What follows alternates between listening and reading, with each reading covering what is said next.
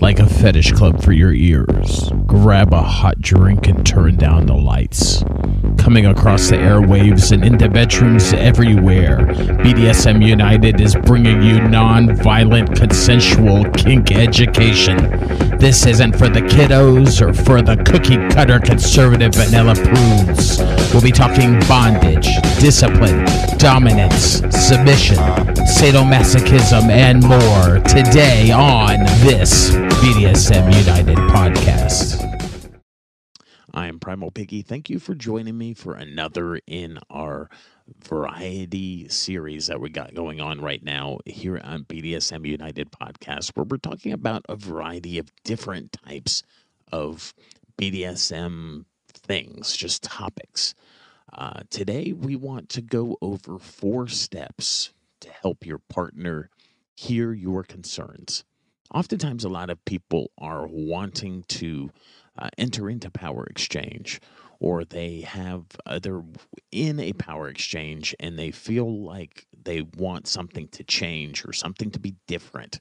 And oftentimes, they have trouble communicating their concerns to their partner. One of the key signs of a secure and a healthy relationship is the ability to be honest. And having a partner with whom we can communicate freely and easily is a fundamental piece of the puzzle when it comes to achieving genuine closeness. It's also the only way for the person we're with to truly know us for who we are. Ultimately, it deals with authenticity. Are we being authentic within the place that we're at?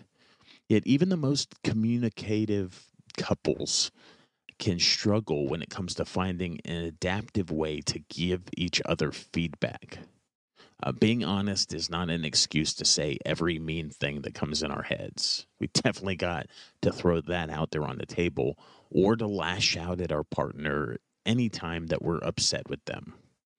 However, it does sometimes mean communicating about subjects that are complicated or they're uncomfortable.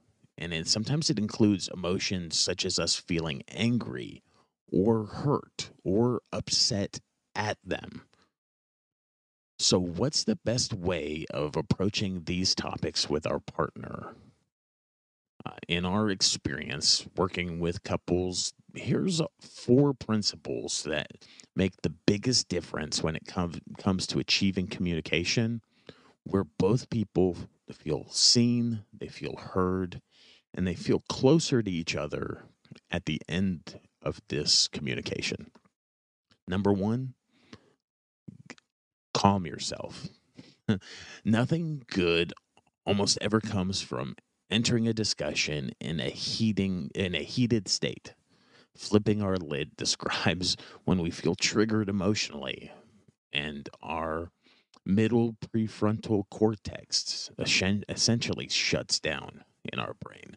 There are 9 functions of this middle cortex, which include body regulation, attuned communication, emotional balance, response flexibility, empathy, insight, or self-known awareness, fear modulation, intuition, and morality.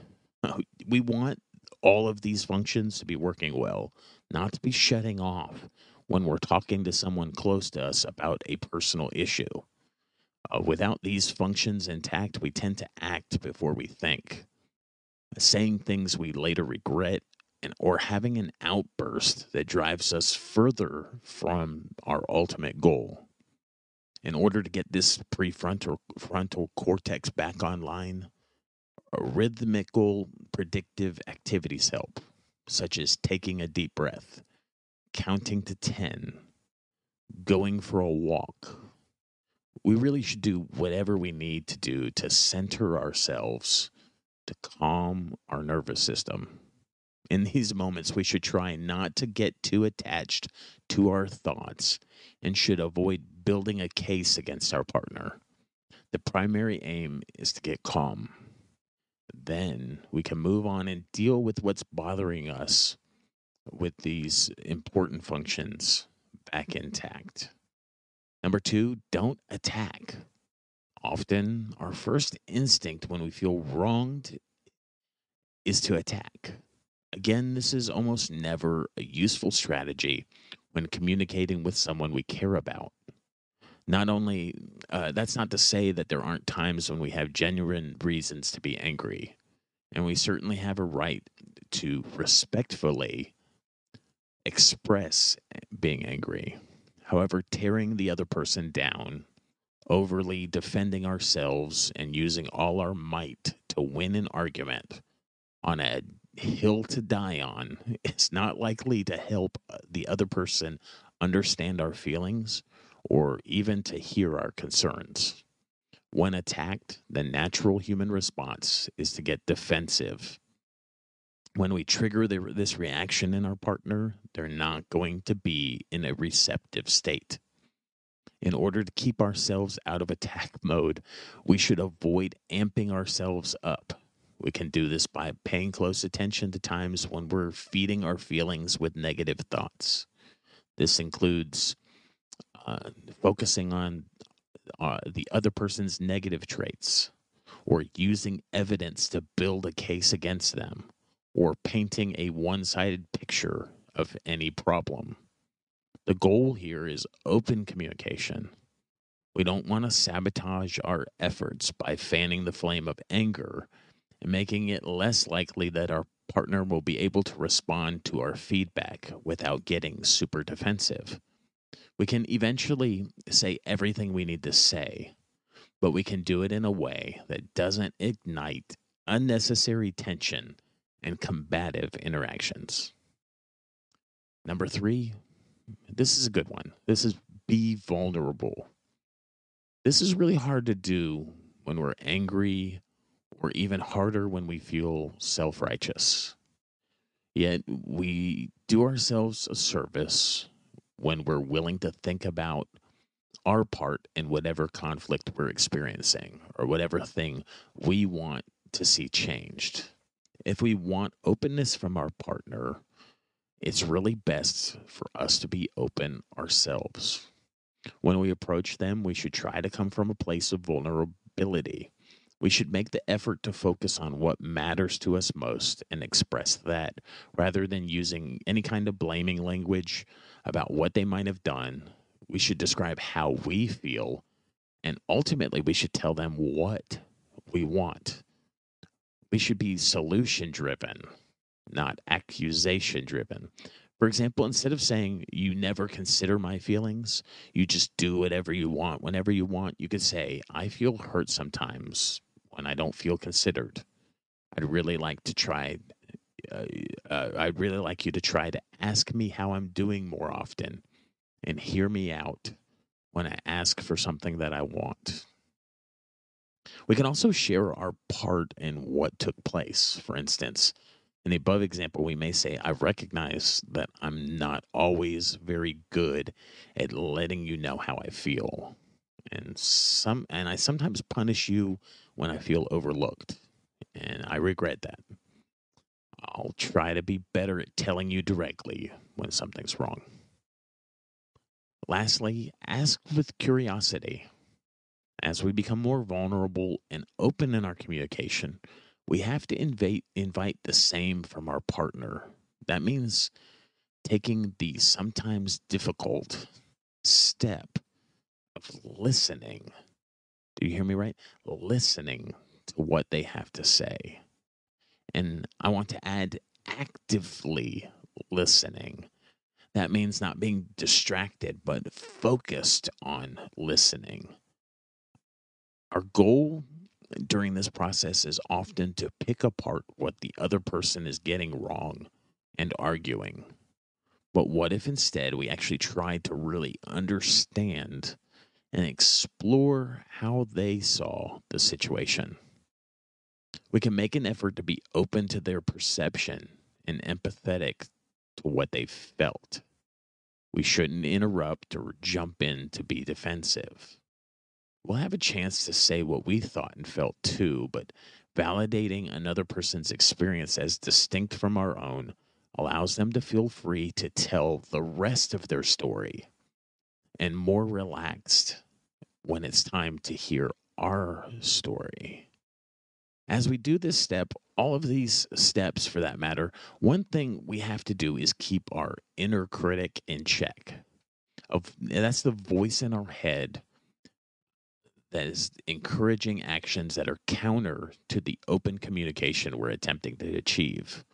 For example, if our partner gives us feedback, that voice may dramatize or exaggerate what they're saying. It may cause us to turn on ourselves or our partner because it makes us feel like we can't handle any criticism. If we notice this inner critic chiming in, we can stand up to it by acknowledging that these are just thoughts flooding our head like a sadistic coach shouting at us from the sidelines. They're not a full reflection of our actual real point of view. Advice about how to communicate with a partner is often easier said than done, but taking the time to calm down, to reach a place of curiosity rather than judgment, can help us avoid two things. First, pushing our partner away by launching into an attack mode, and turning on ourselves for having the reactions we do. As we take these steps, we have to remember to be kind to ourselves. After all, we're not perfect. Our partner isn't perfect, but our communication can get a whole lot better, and the relationship itself can be stronger.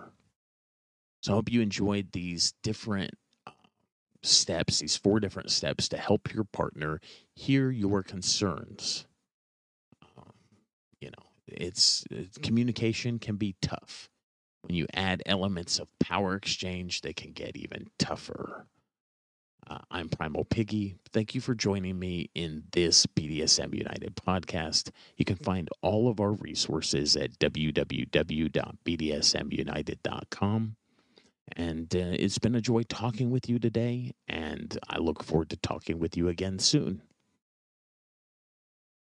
Before you go, head on over and visit our friend Nookie at datingkinky.com. She's been a longtime supporter and friend of Whips, Chains, and Duct Tape, and she's built a very inclusive service that is Dating Kinky. Built by kinksters for kinksters, poly, queer, trans folk, and anyone not quite vanilla, and it's free.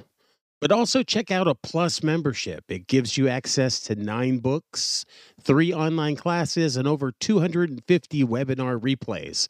That's nearly 400 hours of kinky education. Plus membership is an amazing deal. You also get access to amazing features like voice and video chat. That's datingkinky.com.